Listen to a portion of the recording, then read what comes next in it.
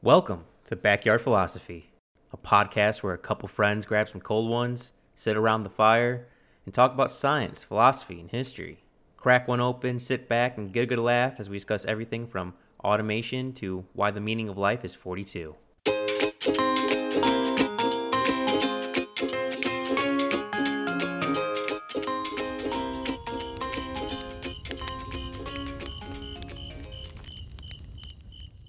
Right now, you can go on your phone and order some food.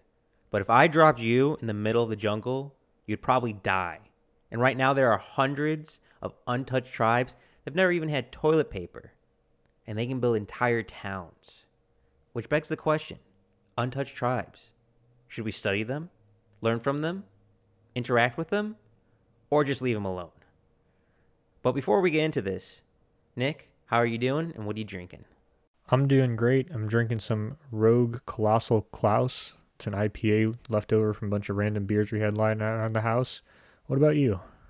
I'm doing pretty good, and I'm drinking some Buffalo Trace. Once again, it just seems to be my go-to. But Nick, this is going to be a very puzzling question for me because part of me wants to touch an untouched tribe, and part of me wants to leave them alone. And I'm not quite sure what to do.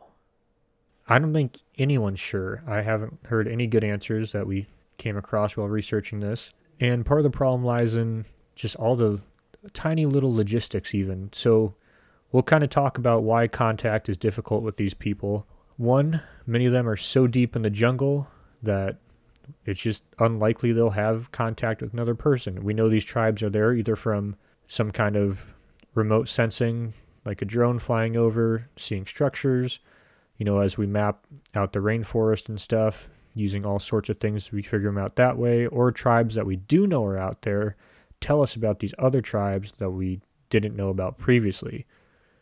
And probably the most famous tribe would be the Sentinelese.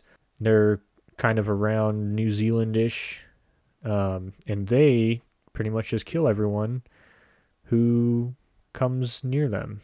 They killed some missionaries who came, and they killed some sailors who got shipwrecked there, and they brought people from similar tribes to try and communicate with them, and because they thought they would share a similar language, and they still tried to throw spears at the other native people. This is kind of a tribe after my own heart because it's leave me alone and get off my property. The old grumpy man in me is come to life through this tribe. And for a tribe that's never studied or learned world history, it seems not the worst thing to have a foreign agent come to your land and not want them there. It seems like in history it hasn't worked out too well for other tribes, and somehow they're still alive. Yeah, so one of the things that we learned historically from multiple cultures meeting is diseases spread pretty easily because there's diseases that are bacteria and viruses that we have on our skin, body right now that we aren't affected by at all. But you transfer some of them to someone's immune system who has never seen those viruses, and it could easily kill them, and vice versa. Yeah, which I think that might be a good avenue to start off with is diseases. The intermingle of diseases is kind of huge. It's transformed the world. And for a lot of these tribes, they don't have interactions with modern things.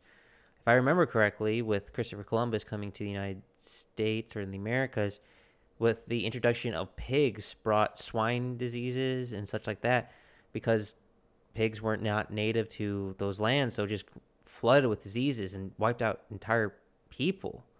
And if we're having tribes deep in Brazil, the rainforest, the Congo, they've not been touched by all these modern things, what we call modern, that transfer and help our immune system. Yeah. And so right now there's people out there who are in these tribes who are even dying of potentially easy cures from our medicine. And we're going to get into it a little bit later, but is that something that we might be obligated to, help them out? I mean, a little antibiotics could save someone's life. See, this is very curious to me. For medical treatment, I think it's all context based. If a tribe member brings their child who's sick outside the tribe looking for secret help or seeking help, then we help them. But if they don't know we exist, the idea of getting involved is really difficult. Granted, I don't want to see a person become sick and die, let alone a child become sick and die. But if we were to intervene and help them, that would change their entire society, the way they interact, their entire culture, beliefs. I'm not quite sure what to do with this, Nick. What about you? What do you think for diseases? I think about it like this. So if we, right now, we'll say, let's just use cancer, it's a pretty broad one. If someone who was a human came down and gave us this, pill that we could take and it would get rid of cancer, I mean, we would probably think that that person was like a god or something, right? Like came down in a spaceship, like a helicopter or whatever, like however they got there, came out of nowhere wearing completely foreign clothes. I mean, it would probably change a lot of their world viewpoint, like instantly. Oh, and if you have nothing to compare it to, like science fiction books, TV, all those, just kind of a blank slate on all that technology, it's, I would say, almost overwhelming. But sticking with the medical, I'm don't know if leaving medical supplies for them to find is also a good idea. So like kind of getting the best of both worlds of not touching them, but if they happen to find this medicine that you left, let them use it. That still seems intermingling. It's so weird how they're humans and we always want to help humans, but because they're so, for lack of better words, pure, we don't want to touch them.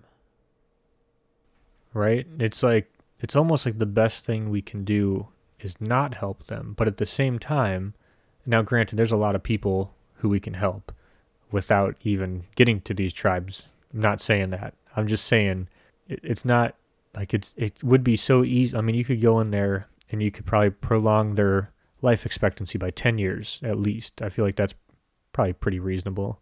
Oh, yes. I imagine a lot of deaths caused by on these untouched tribes, because I don't know about you, Nick, but I saw a very common theme where the last of the untouched tribes still in the world are all pretty much jungle slash rainforest based. I don't know if you saw the similar things come across your research. Yeah, that's what I saw as well. Very hard to get to. Yeah, very hard to get to. And for those who don't know, there are a lot of creatures, diseases, fungi, bacteria, disease, just a lot of things live in the jungle. So I imagine the average lifespan in, I don't know, I'm just going to make an educated guess, say a lost tribe in the Brazil, maybe the elders get to an age about 50 or 60. Because, granted, that's still pretty high. Hard living, not necessarily the best diet, completely exposed to the elements kind of constantly. I mean, don't get me wrong, humans can overadapt and survive just about everything, but that's got to grind on your body and get to you. So the diseases one's really interesting to me because just a couple penicillin could change the entire game. Yeah, and so it's kind of like, do we just let these people? And that's the thing. It's like, to help them, I guess, to help their culture survive, we have to kind of let them expire from totally preventable things. And a lot of, I don't know this for sure, but I do know a lot of the reasons that people died before, like modern medicine and stuff, not before modern medicine, like before agriculture, was loss of teeth. So something as simple as toothpaste, with that comes dental hygiene, but the longer you keep your teeth, the longer you can eat, and the longer you can live. Yeah, I didn't even think about that or come across that. Everything's harder. If you break a bone, your life's gonna suck. You better hope your tribe members can help you. If you lose teeth, that means your diet significantly changes for a place where you're already kind of scarce with food. I don't know about you, Nick, but in my mind, I don't think I've ever seen an untouched tribe or a tribe member who's fat. Because that seems to be hard living in a lot of food to mouth, or a lot of hand to mouth food. No, I don't think so. I don't think I have either. It'd be pretty hard to do. But if I can add on to the diseases part, because I kind of join these together, is childbirth and their death rate.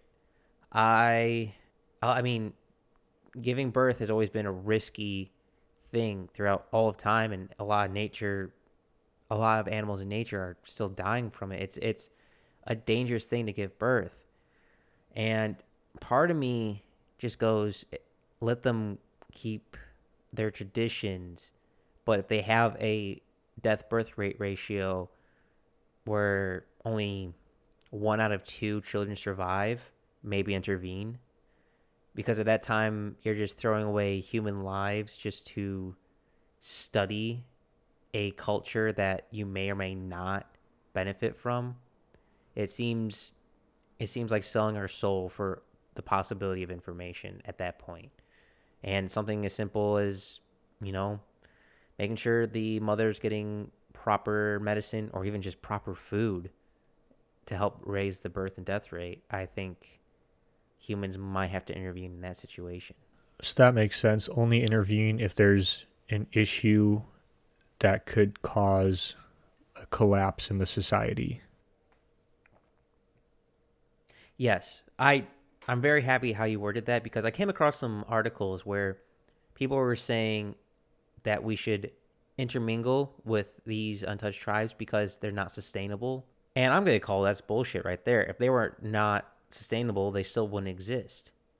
Now, granted, they might fracture and probably dozens have disappeared throughout the earth without us knowing, but they still wouldn't be around if they weren't somewhat sustainable. Granted, if inbreeding becomes common, maybe intervene there, but I agree with your statement, Nick, of if the untouched tribe becomes unsustainable within its own self, help them live, help them stay afloat. Yeah, I think that's a really good way of putting it. Because that way, we're, staying away, but if we'll come in and help if they really need it, like a Hail Mary or the last shot. We don't want the entire culture just disappear in the history books because we decided not to do anything. So what about other things that we could teach them? Obviously, we talked about medicine and stuff, but what about like agriculture? Like, should we teach them how to farm? Or at that point, is that just like the same as assimilation? So I was happy you went to agriculture because I was heading that direction. In my mind, I kind of think of New Guinea, when colonists kind of came across New Guinea and were teaching them and showing them things, because New Guinea was having kind of an overpopulation, harder to feed their people at this point. And granted, it's still hard living, but because they can farm, their death ratio has gone down, which is, I'm always a big fan of less humans dying, which is weird because sometimes sometimes I hate humans, but I think what I came across with agriculture, which I kind of agreed upon, was if we're slowly advancing into that untouched tribes territory, try to bring them into the fold rather than kind of isolate them or kind of shove them away. Because I don't know about you, Nick, I saw a lot of tribes, were all kind of rainforest based, but most of the untouched tribes are somewhere in the Amazon rainforest from what I could tell by my research. And the Amazon's getting deforested, more land going for lumber, more land going for agriculture. That's affecting, I imagine, the entire ecosystem. So when untouched tribes are on the edge of someone's farm because that farm just kept advancing, I think at that point, you have to bring them in or else they're going to get displaced and die.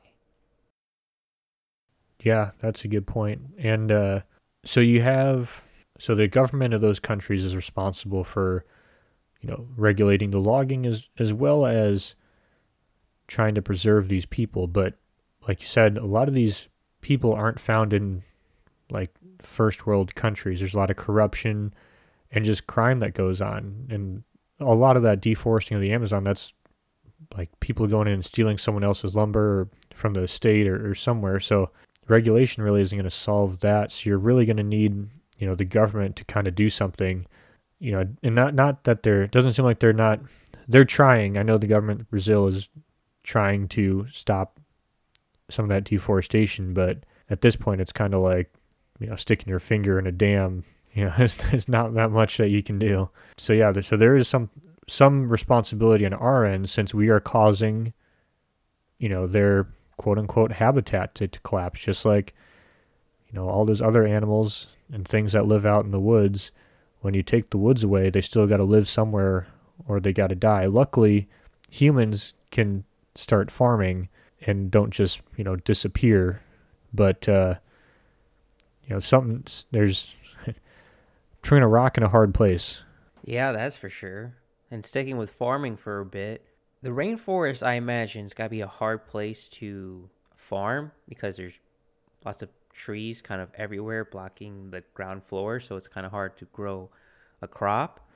And I imagine you'd have to cut down kind of a patch in order to do that.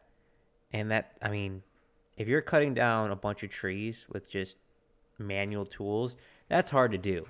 Granted, if done over a long time, it's easy, but it just seems like it's easier to just hunt and gather.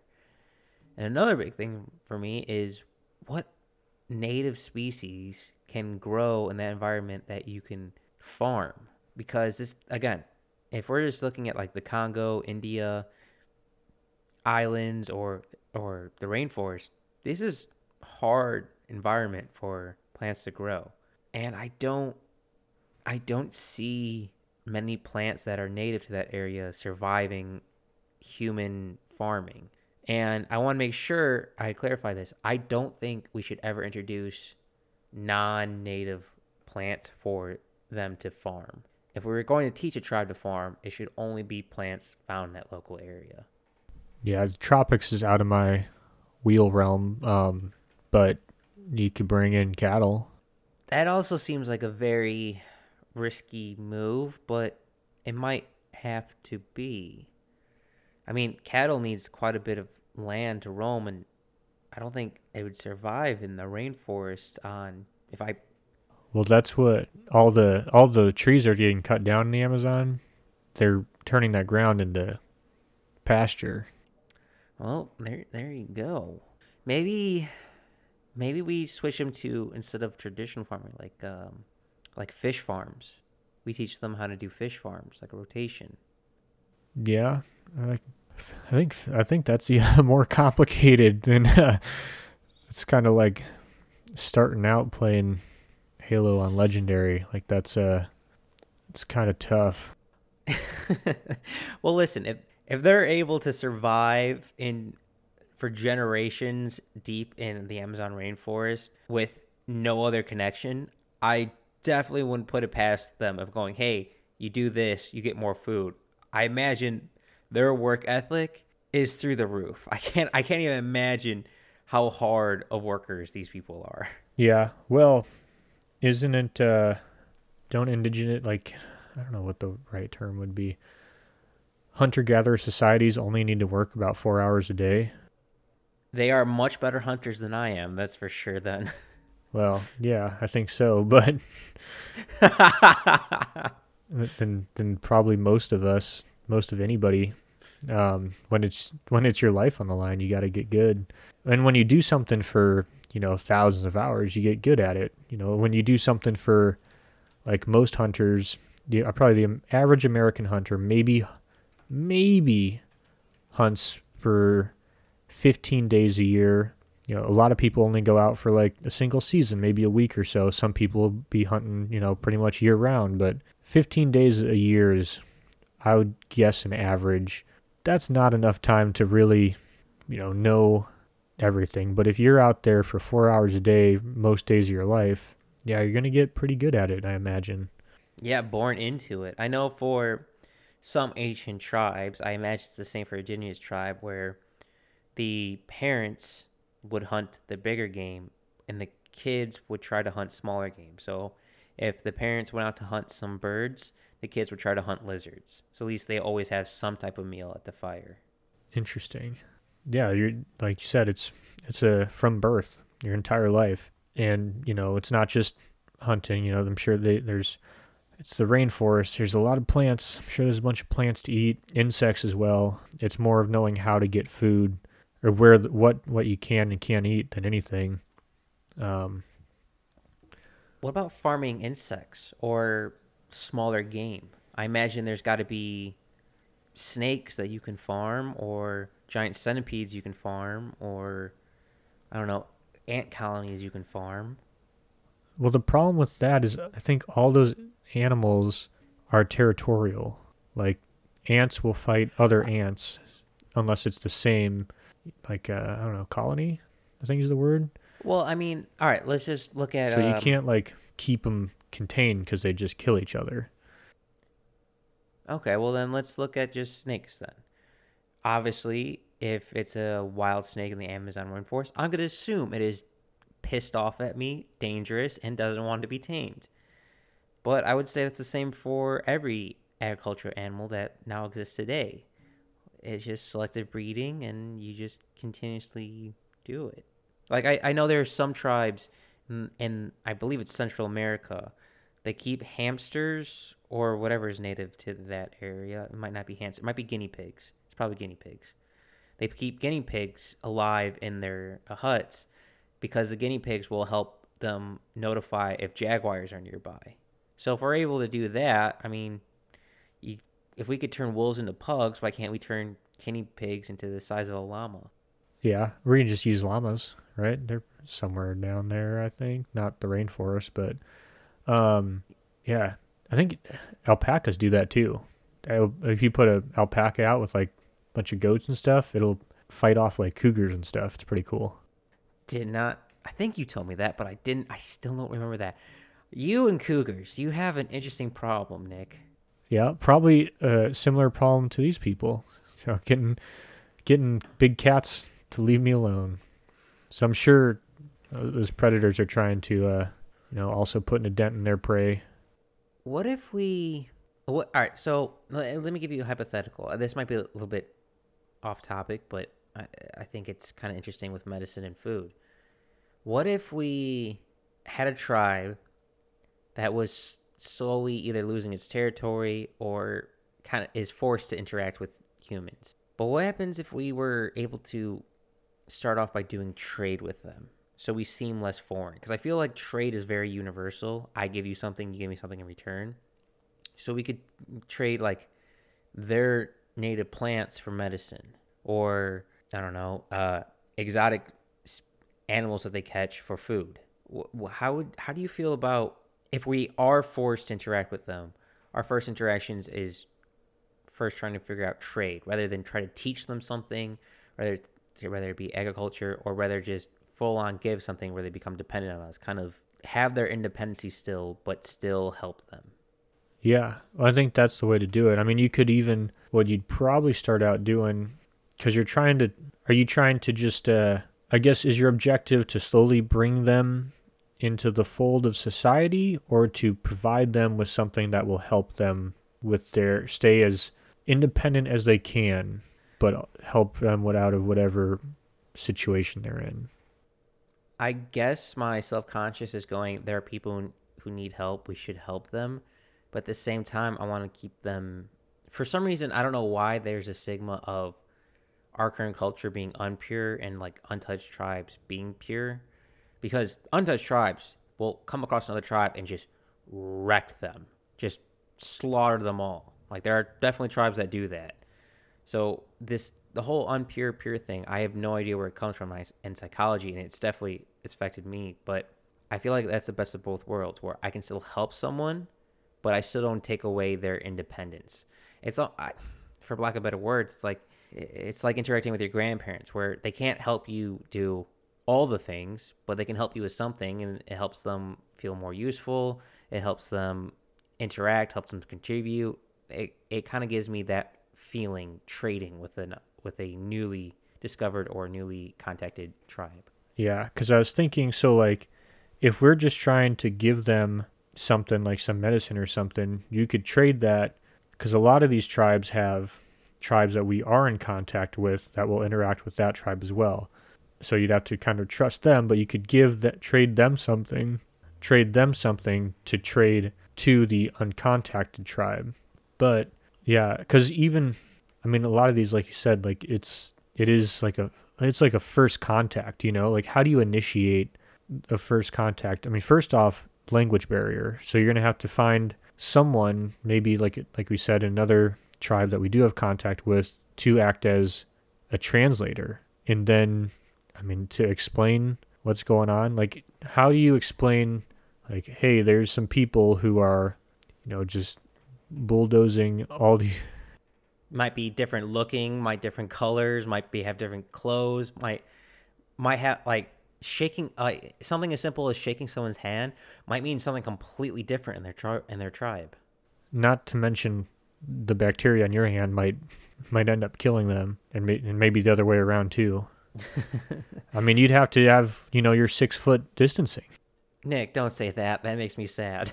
I know, but yeah, I mean, you'd be telling them something that's completely like out of their realm of understanding, possibly, like we talked about with the rainforest being, you know, cut down and turned into cattle grounds, and just by criminals.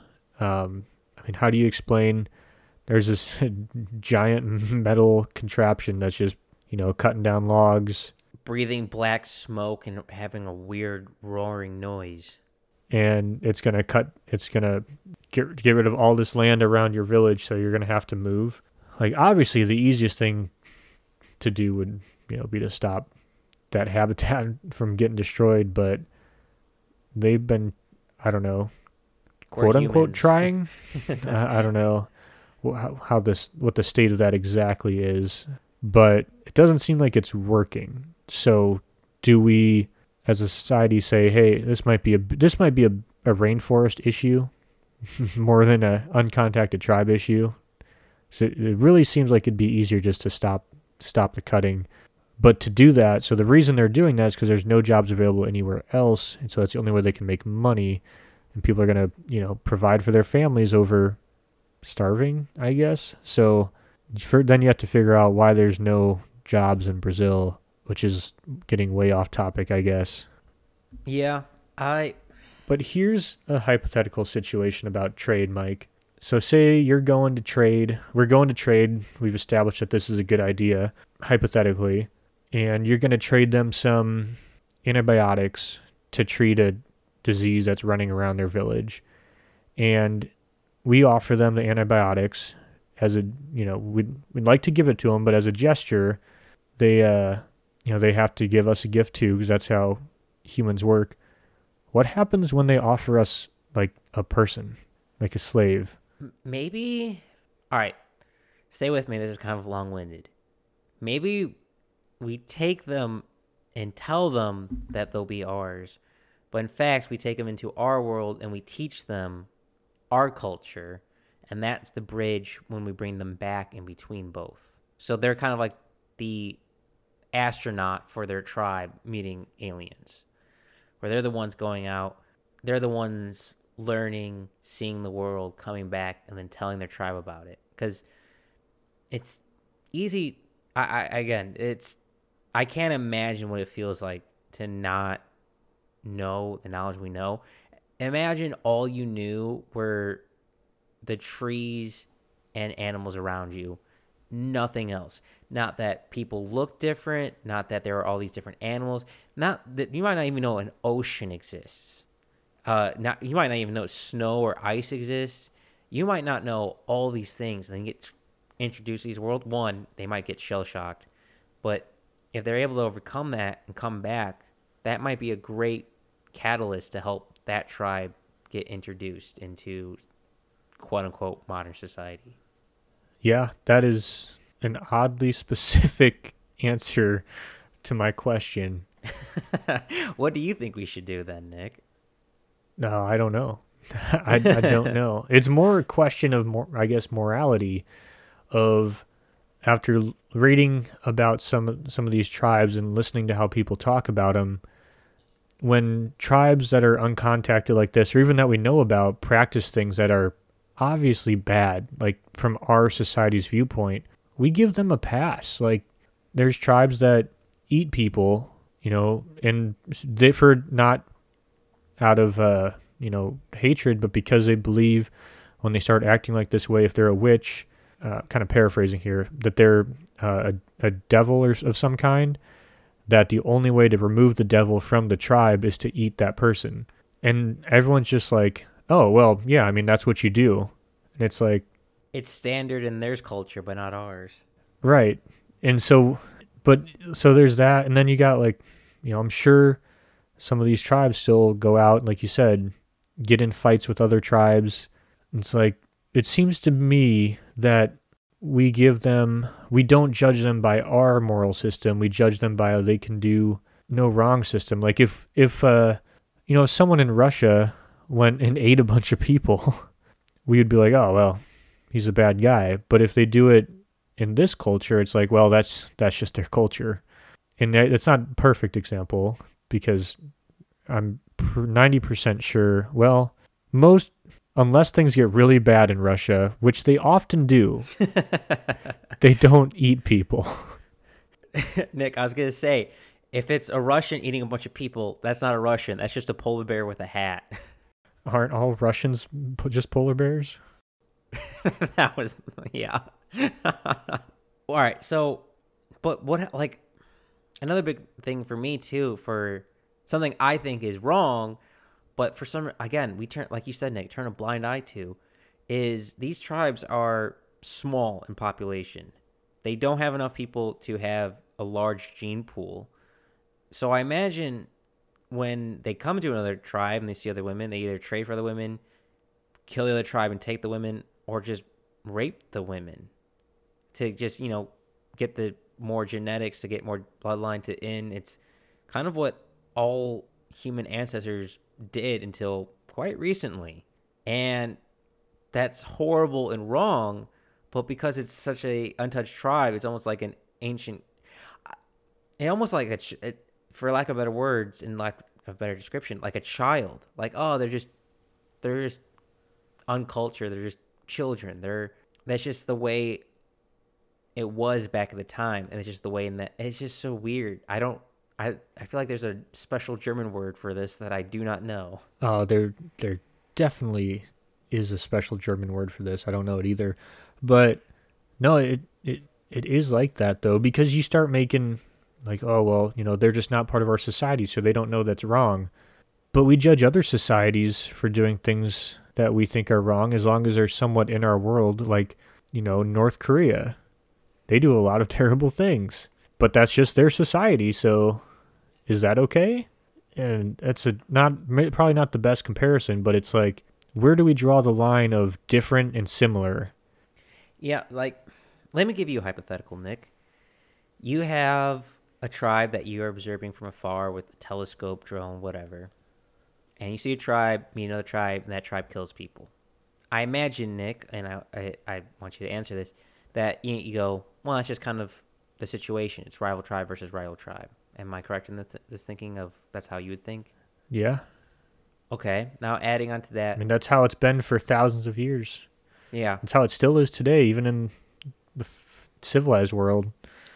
New skin, different name. I completely agree with you. But now, say, going back to this being possessed situation, in the tribe, it's a child, and you're watching. I don't know if I could idly stand by and watch a child get killed because the tribe has the lack of knowledge of knowing what's wrong with the child, whether it be some type of disease. Or like how the Spartans used to throw their sick and unhealthy babies off a cliffside. I don't know if I could stand aside and watch that happen if that was happening in modern society where I was viewing it through a camera and I had the means to change that. I don't know if I could just stand there and watch them kill a child who might have malaria, and they just don't know what malaria is. They just think that child is possessed, so they need to kill him. What would you do in that situation? I mean, I'd hope I'd try and help somehow. But yeah, I mean, it's weird because, and so this kind of, okay, so there's a point that you touched up that I wanted to hit upon that I kind of made me think about something. So these tribes that are contacted or uncontacted, they have to interact with other people to maintain some kind of genetic diversity to survive, whether that be through trade or warfare. They need to change the gene pool. And so, Yeah, I want to. This might be jumping way far ahead, but I came up with a dumb idea that I call Oh God, what? I had a really funny name. It was like Operation Toucan or something like that, where you do kind of quote unquote random acts of God, where you don't intervene, but say they're about to murk a kid because he's sick and they don't understand why. Well, you have a loudspeaker hidden somewhere, and you just blast a really loud note and kind of throw them off their game. Or they're, I don't know, about to. I can't use it for the rival tribes because I agree with you, Nick, that we shouldn't probably intervene if we're gonna not mess with their gene pool.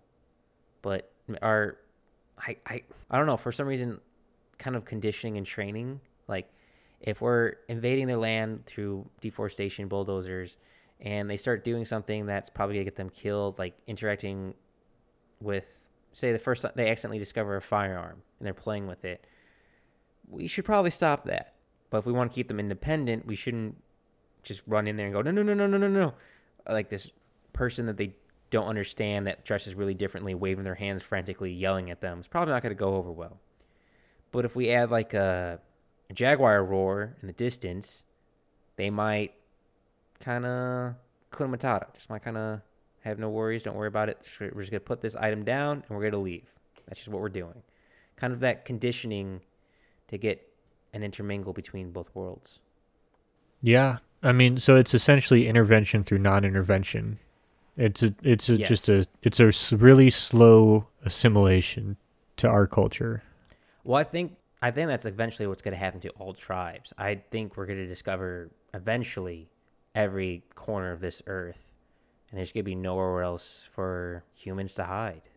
Yeah, I mean, it is. I know we talked about it at the beginning, but it is crazy that right now we're talking to each other across a country, and there's people who, like you said, never used toilet paper, never seen a cell phone, never heard of like a TV. I mean, I have ice in my glass right now. Like, can you just trying to imagine? Like, yeah, I go to this silver box, and I hit this button, and fresh, clean, frozen water comes out. I mean, we have clean drinking water coming out of multiple places in just our dwelling, not for the town, just our house. It is insane. Oh, it is insane. And if we were to show an untouched tribe this, do you think they would want that? Or do you think it would be fooling them? Or do you think they wouldn't like our culture at all and try to revert back to theirs?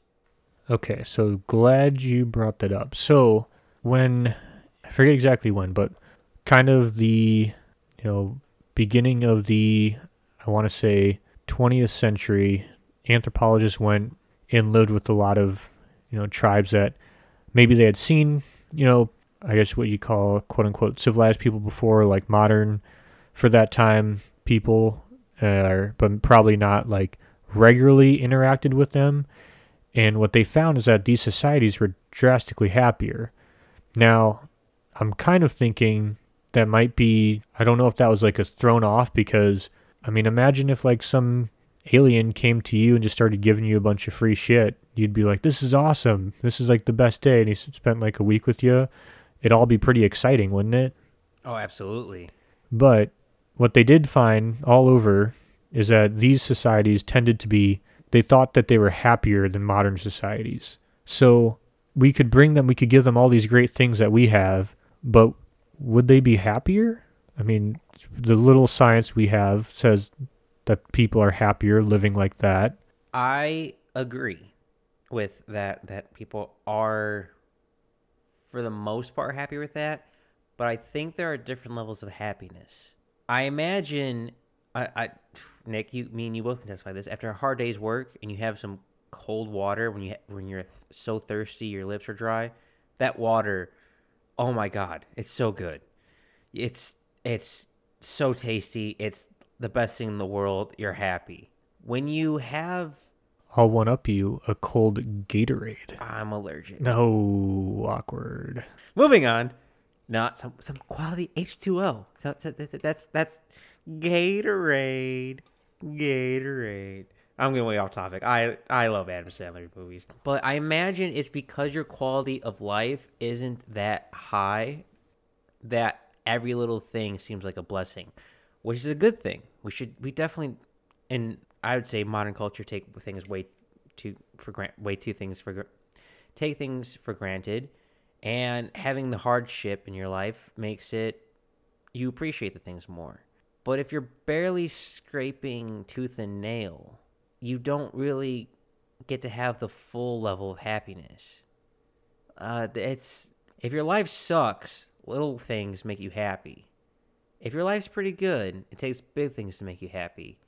If your life's full of everything you could ever want, stuff like that, that gets boring because there's no comparison. Like, you can't have good without evil. You can't have evil without good. So I think it's a little bit of a mixture. Yes, they're happier, but I don't think their level of happiness is higher than the level of a person who's happy in modern culture. I think that's a really good point, Mike. Generally they're happier, but the heights, it's kind of like, maybe it's how people say, the way you look at the world before and after kids, where before kids, your emotional range is like a +5 to -5, but after kids, your emotional range is like a +10 to -10. Might be like the same thing. Yeah, and I imagine also the lows have got to be much lower than... I'm curious about the lows, because if I say I get in a car accident and I get some bones broken, that would mean death in some areas. So that would be, everyone would mourn for me, everyone would be sad, be like, yeah, I'm dead. My life's gonna suck. I'm gonna face a painful death and then die. But if that happens, I don't know, going to work, I'm probably be fine. Ambulance gonna take me to the hospital, patch me up. Yeah, the medical bills are gonna suck, but I'm not scared of mortality or death, of the simple things. I think that's a good thing and a bad thing, and I'm not quite sure where I stand with it with a tribe. Because like an untouched tribe that doesn't have medicine or something like that, they might have their own methods, but if something bad happens to them, that's just kind of it. And I imagine the whole tribe's got to be very kind of sad.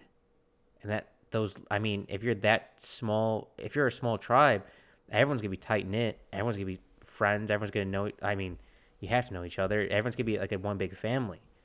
So imagine every time someone dies, you lose a family member. And if your lifespan isn't that long, you're losing family members more often. Your lows have got to be really low. Like, you have no really support base. Or maybe because everyone's mourning with you, your support base is better. I'm not quite sure. I don't know. I'm kind of rambling on here, Nick. No, you're good. I think it wouldn't affect them as much. I think death is a much more common part of their life than it is our life. Ooh, I like that. I didn't think about that. And so the other thing is, maybe they're happier for their life, but say their lifespans, let's say like average 37 years. I feel like that's a good wild guess. Does being happier for 37 years, is that better? And this is just a completely hypothetical question. Being better than happier for what's the average lifespan? Like 69 years in the United States? I think it's 79 for males, 82 for females. Oh, geez. Yeah, I was way off. But yeah, how do you decide? Quantity versus quality, but I would make the counter argument that you have more opportunity in modern culture than an untouched tribe to have a better quality life. So you have the potential for a higher quality life, but with an untouched tribe where it's kind of that traditional bonfire lifestyle, you have a higher chance of quality. I would say that's how the odds work off in my head. Yeah, I don't know. I think it's tough. It's tough to say. And that's not a decision it's a decision that I think it'd be better if they could make for themselves. But but to even broach the subject, you'd already have to make part of that decision for them, Break that fourth wall. Well, kind of adding onto that and kind of going back to the beginning a little bit. I want to ask you, Nick, before I answer this question, why do you think we want to observe untouched tribes? So I think we want to learn from them. So like I said, not only their just genetic code, but how they interact and how they live their life, how many hours a day they go hunting, how many hours a day they go fishing. I mean, hypothetically, would I go to that kind of life if I could fish for 8 hours a day? I don't know. It's tempting, but But Nick, no beer. no, most uncontacted tribes have some form of alcohol that they brew. Never mind, I stand corrected. But yeah, no whiskey though. Ooh. Man, trade-offs. Ooh. But yeah, I mean, we want to learn from them just as much as they want to learn from us. And then one thing that I found out that was, I thought, pretty surprising, the people who really want to get into those uncontacted tribes are like medicine companies because they want to know what medicine they've been using. That's jumping a little far ahead. I want to come back to medicine, but So what do you think that why do we want to interact with them so much? well, before I get to that, you made me think of something that I want to touch on is we want to learn how all these tribes have their day-to-day life. But if all these tribes are living in similar areas, now granted, Amazon rainforest is huge, so similar areas is kind of a broad statement. But let's just say there are this is complete out of my ass, so take this with a grain of salt, two untouched tribes within 100 miles of each other. I imagine they're going to have pretty similar lifestyles. So why do we have to untouch both of them? Why do we have to observe both of them equally? Why can't we just observe one and transfer the knowledge to others? Do we need that big of a study group? And what I think we do is simply because we want to see what humans look like without technology.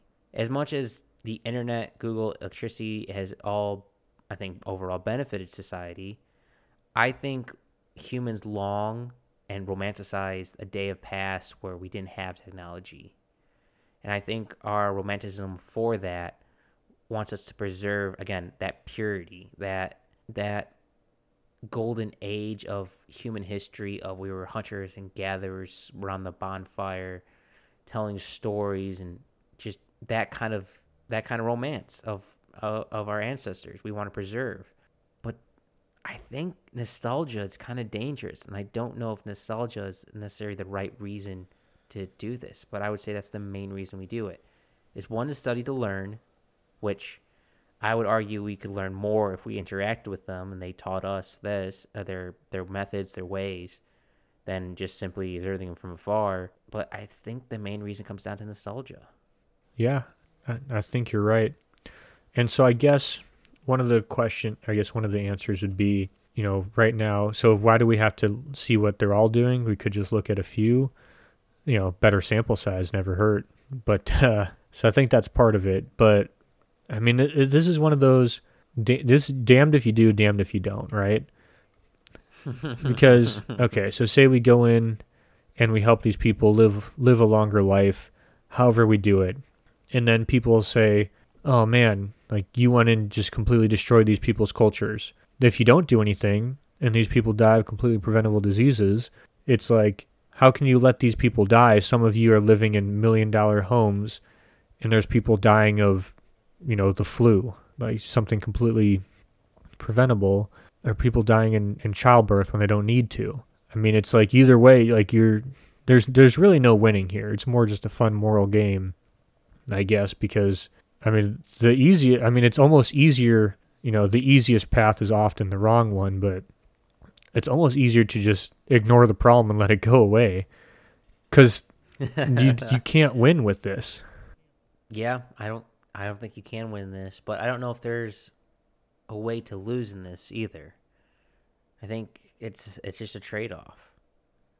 But I mean, I think losing might be not interacting with them or just studying them in some way of seeing how humans who live like that actually live, like legitimately live, and to trying to do it as non-invasively as we can. Because like I said, some scientist going, bringing a bunch of gifts, introducing himself, and then saying, wow, all these people are really happy.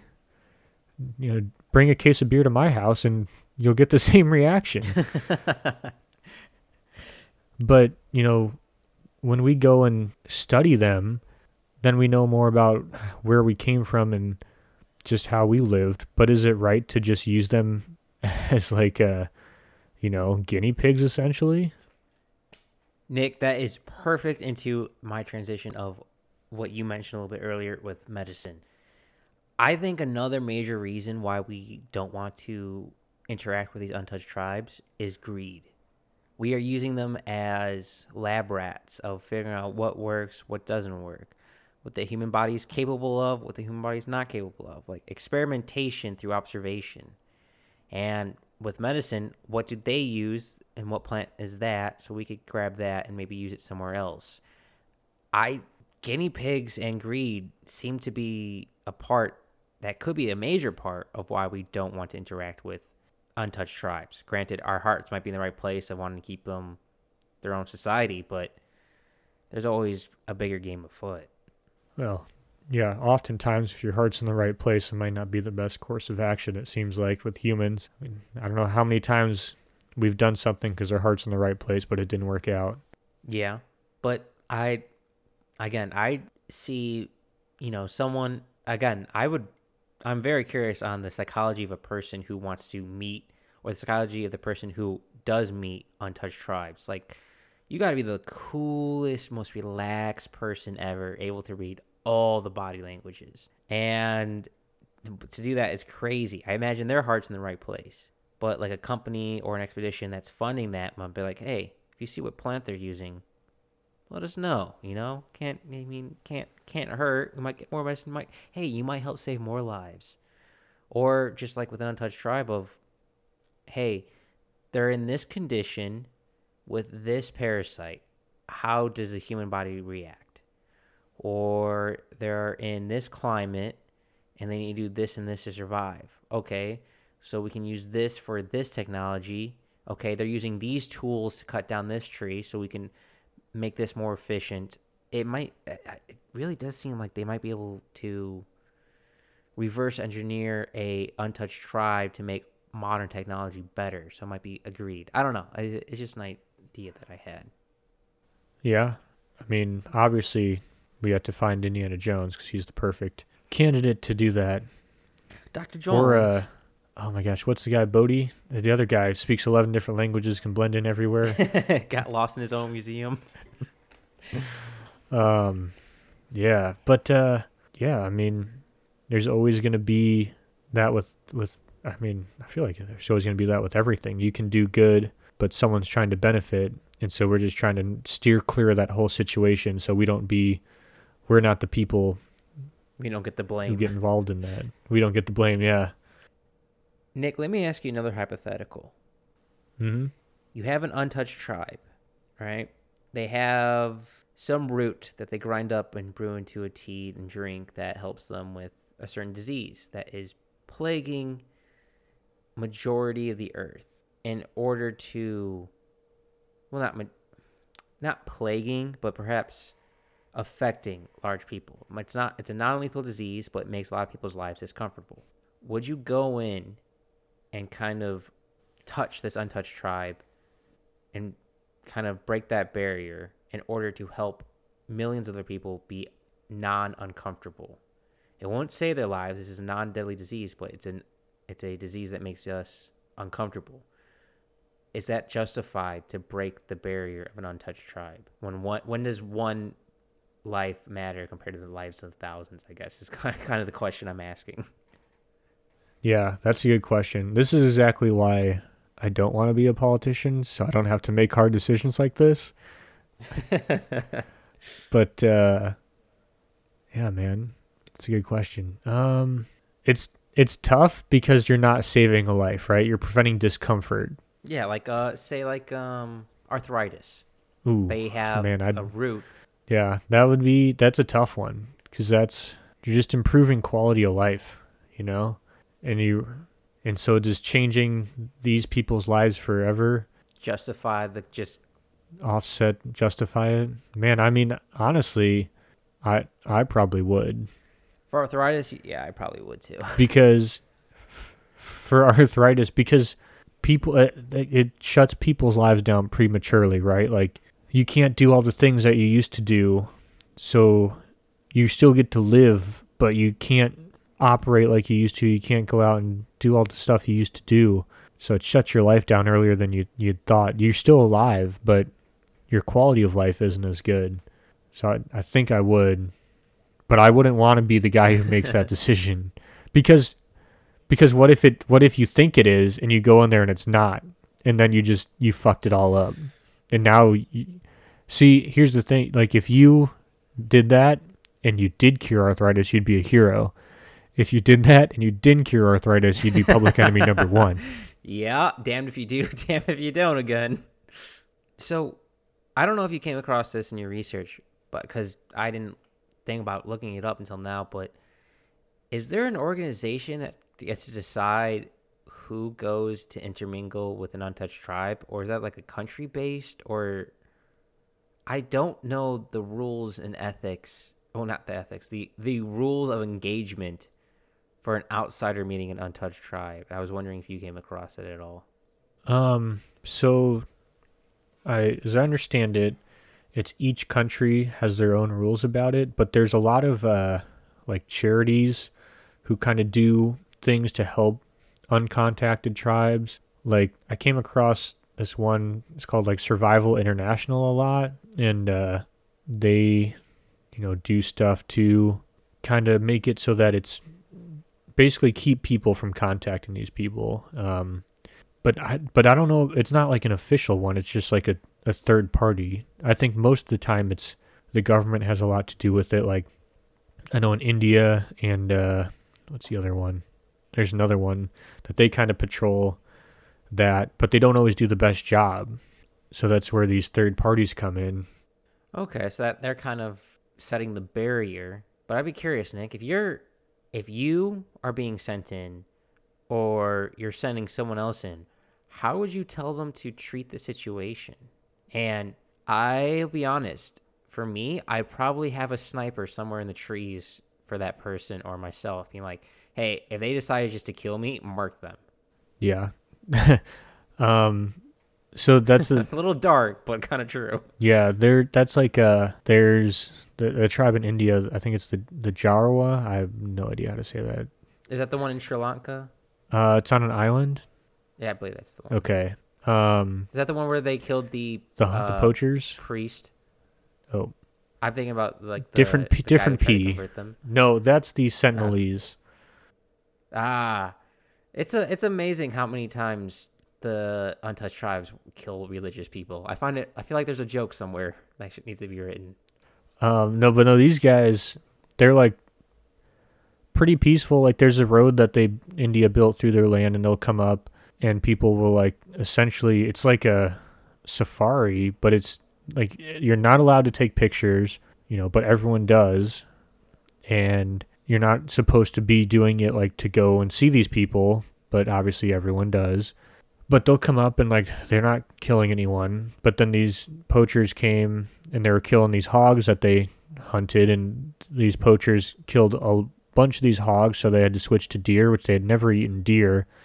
And that's something that I think is crazy, that, well, one, like you live in the woods and they've never eaten deer that are plentiful, but just it seems a lot of these, their diet seems pretty static. Like they eat the same thing over and over again. Like not that it's necessarily the same meal, but they eat pig with like every meal, which is kind of foreign to us. And they just killed them, and they were talking to this guy. They're like, yeah, these people were killing the pigs, so we killed them all. And it was just like nothing. Like he's like you just said it like it wasn't even a thing. Like I'll be honest, didn't even care. And I was like, oh man, that's right. Because these people are used to, fighting to survive. Killing another person isn't like, it's the way, we don't look at it the same way here. Honestly, I was kind of on the side of the Untouched Tribe there. I didn't bet. I'm like, well, yeah, you're fucking with my food that's going to go on my family's plate. No hesitation. You're in my territory and you're eating my food. Fuck off. Well, I was more like, man, I feel like now the government, like I wouldn't, they don't know not to admit to a crime on camera, Mike. That was Oh yeah, I forget about that. I forget there's this thing called laws. But yeah, so it's just like, yeah, I mean, all these tribes who are peaceful, you're just one mistake away. Now, granted, not saying we should go and kill all their pigs and be like, why did you kill me? But, I mean, you never know. If you poke a hornet's nest, you don't ask the hornets why he got stung. Yeah, I don't know. It's almost like every untouched tribe is a case by case scenario. There's no really good answer because some tribes are like, you know what? You seem cool. We'll interact with you. Other tribes where, well, when you send a priest to try to convert them into your religion, they just murk you. Maybe kind of leave them alone, but also I kind of get it. No one likes solicitors. So, sorry, that was just a bad joke. I couldn't resist. I appreciate that, though. Put them on the old do not call list. All these different methods that they have, again, I don't see them being that different. And I see us learning more for interacting with them rather than just watching them. But again, it just depends on the tribe. Some tribes would probably be eager to have help. Other tribes be like, I don't know what you are. We're going to just murk you, or we're just going to run away, or we're just never going to avoid you. Which also begs the question, Nick. I don't know about you, but I saw for some of my untouched tribes, they tend to be more semi-nomadic, where they kind of have an area they wander in, but they don't necessarily stay one spot all year round. Is that something similar to the tribes you saw? Yeah. Yeah, I think that's similar because I think if you're at that point of where you're staying in one spot, you're like working up to, agriculture. And at that point, meeting another tribe, like, because most of these tribes, not all of them, but most of them may have contact with the tribe who does have contact with us. So I feel like by that, like, there might be some, like, more willing to know about us. And another thing that these people say is that these tribes who are uncontacted, it's not that they don't know about us. Like, they don't know that there's other people out there who have crazy technology. They just don't interact with us. They just don't interact with us. So, yeah, I don't know. I am very curious, though. We've talked about it before in other podcasts. We should definitely go check out Backyard Philosophy or anywhere you listen to podcasts. We as humans occasionally in our genes get the itch, the urge to explore, to find new lands. And I'm wondering if that happens the same with these isolated tribes. Like, this is kind of a poor analogy, like when the Amish, when they send their children out and they do Rumspringa? Yeah, that. And a lot of them, well, not a lot of them, a good portion of them don't come back because they enjoy kind of and fall in love with the world, and others go back because they miss it and it's kind of overwhelming. I'm wondering if that happens with untouched tribes.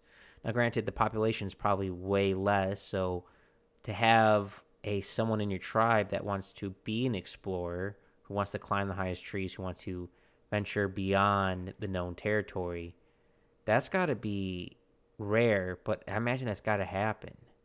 Now, granted, it's kind of hard to trek through the jungle. Moving through all those plant lives sucks, and it's so hard, and it's so much physical work, so I imagine that's a great deterrent. But right, Nick, there's got to be some tribe members who want to explore, who will eventually or have run into outsiders. Yeah, I mean, I'm sure that, I guess this is now it's a relatively small population, so maybe let's say maybe 10% a year would like to go out and explore. But it's not like Rumspringa where you can just, you're within walking distance of this stuff or a car ride or something. Like, this is, like you said, a trek.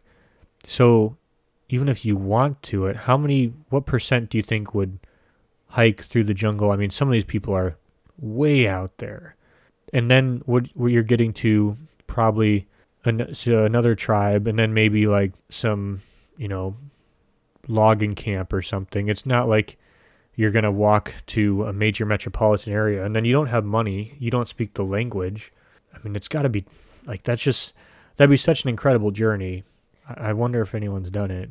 I mean, I feel like we would I'm know if someone has, right? I imagine someone has. That's probably how untouched tribes become no longer untouched tribe. Someone in their own tribe goes out, finds some loggers, going like, "Hey, there are some weird motherfuckers out there wearing all these weird clothes. We should We should go talk with them and mingle with them." And then that kind of builds from there. And yes, I would say the chances are kind of low because, god damn, walking through the jungle sucks.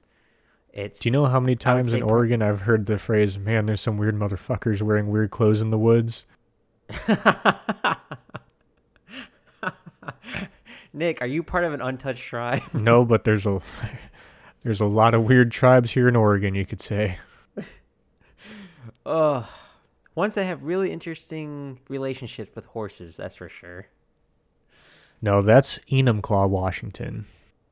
Well, okay, Washington, Oregon, I always confuse those. But I imagine one out of, I don't know, 20 generations has to at least try. It has to at least try to make it out of the forest and try to find, take the immediate family, so his wife and kids, and try to venture out and find new land. I mean, our ancestors did it. Why? And we're all related, so why would we imagine that's not going to happen the same? So maybe that's how untouched tribes become back into the species, and it's small because, like you said, Nick, they're not making it to a metropolitan area or Rio de Janeiro. They're meeting smaller local tribes, maybe a fishing tribe somewhere along the river, or maybe they decided, you know what, I made this canoe. Let's just keep going down the river as far as we can go, and worst comes to worst, we'll hike back. But they come across, a fishing crew, and they talk, they trade fish, and well, they try to talk,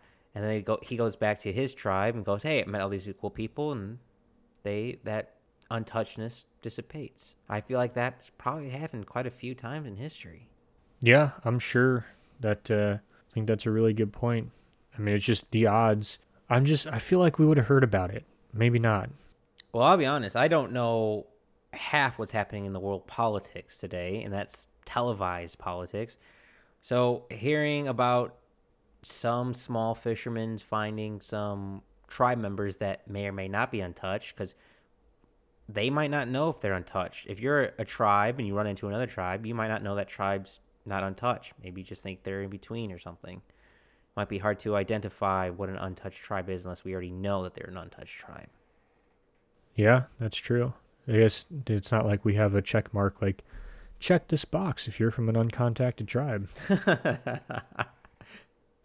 Oh God, man!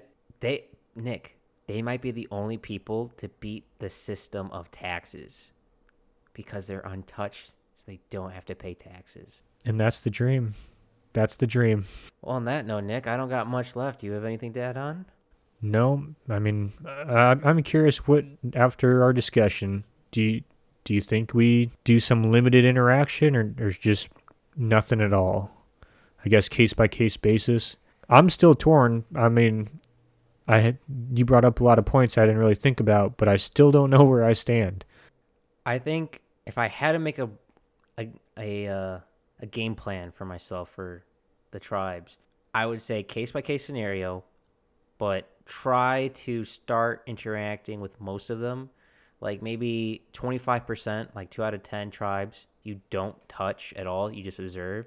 But the rest you start bringing in, because that way you get the study, but you're still helping a large portion of tribes. So kind of try to play the lesser of two evils, I guess. But that's the only game plan I really got is see what the tribe is, see if they're going to go extinct or if they need help, and try to figure out a way, because eventually, one way or the other, we might be living in the last era of untouched tribes, Nick. By the end of the 21st century, untouched tribes might no longer exist. Yeah, I think that's a very true statement. Before we end this, Mike, what are you reading?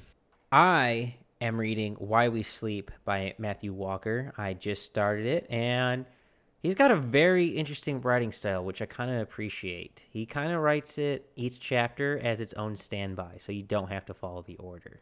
And what about you, Nick? What are you reading? I'm reading David and Goliath by Malcolm Gladwell, and it's basically, why do the underdogs win in history so many times? Sounds like a good read. It sounds like the underdog finally gets his due. Yep, it might be a perfect book for the uncontacted tribes. But Nick, I imagine we've missed a lot of things and a lot of different ideas that we never even discussed. Where could people find us if they want to tell us their ideas and thoughts? You can find us on Instagram and YouTube. Leave a comment anywhere, subscribe, send us a message. You can comment on the post, DM, whatever you want to do. Nick just wants you to slide into his DMs, that's all. And Nick, can they find us on Twitter? You cannot find us on Twitter. Why can't they find us on Twitter? I am struggling to come up with anything clever. I'm not going to lie. Well, Nick, I have probably now more questions than I do answers, but I learned quite a little bit and definitely helped me with my thinking of how to interact with kind of just untouched, uncontacted people, let alone whether they're a tribe in the rainforest or a neighbor down the hallway, of just trying to find common ground and communicate. It is crazy, my friend. And to all those listening, thank you for listening.